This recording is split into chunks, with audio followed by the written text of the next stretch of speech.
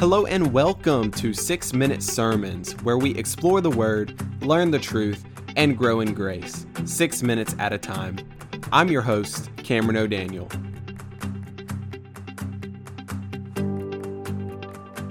Romans chapter 5 and verse 19 says this: For as by the one man's disobedience the many were made sinners, so by the one man's obedience the many will be made righteous.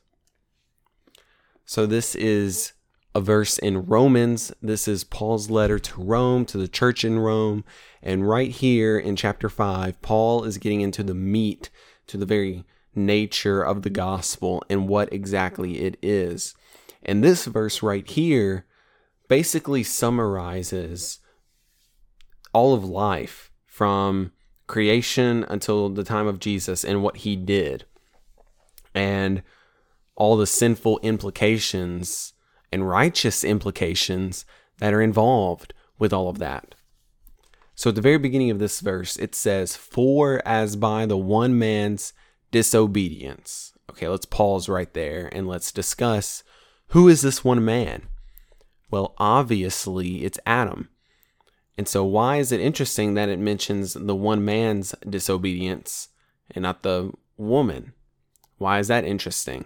Because after all, it was the woman who took the fruit from the tree and she ate first and then gave to Adam. But Adam was given the law first. Adam was given the rules to follow, to not eat of that tree. And it was his responsibility to make sure that he and his family followed those rules. So the responsibility fell on him, right? So it was Adam's disobedience overall that the many were made sinners. Now you might be thinking to yourself, Cameron, that makes no sense. I did nothing wrong. How does somebody else's sin affect me? And this is the real kicker. This is something that people don't really think about a lot. This verse basically entails the deep disgust that God has with sin. Sin is such a serious thing that one man's sin is so offensive to God that it affects the whole human race. That's how intense sin is. We don't think about sin being this super intensely offensive act or nature. We just think of it as something little that God forgives us and he is just like, okay, whatever. No, sin is incredibly offensive to God. It is so heavy.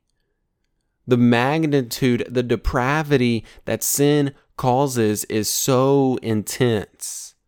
That is why that it affects the whole human race. Let me ask you this. If you have a glass of water that is pure and undefiled and there is nothing wrong with this water whatsoever, and you drop just one little drop out of a little teardropper, you drop one little drop of cyanide in that pure water, it dissolves and it affects the whole glass of water to where there is not a single water molecule that is not corrupted by the cyanide. That is the same thing that is happening with sin.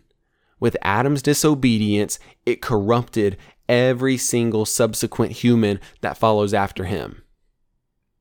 So we all have a sinful nature. And even if you don't believe that, I can assure you that you have told a lie in the past month, or you have done something wrong within the past year, or the past day, or the past hour.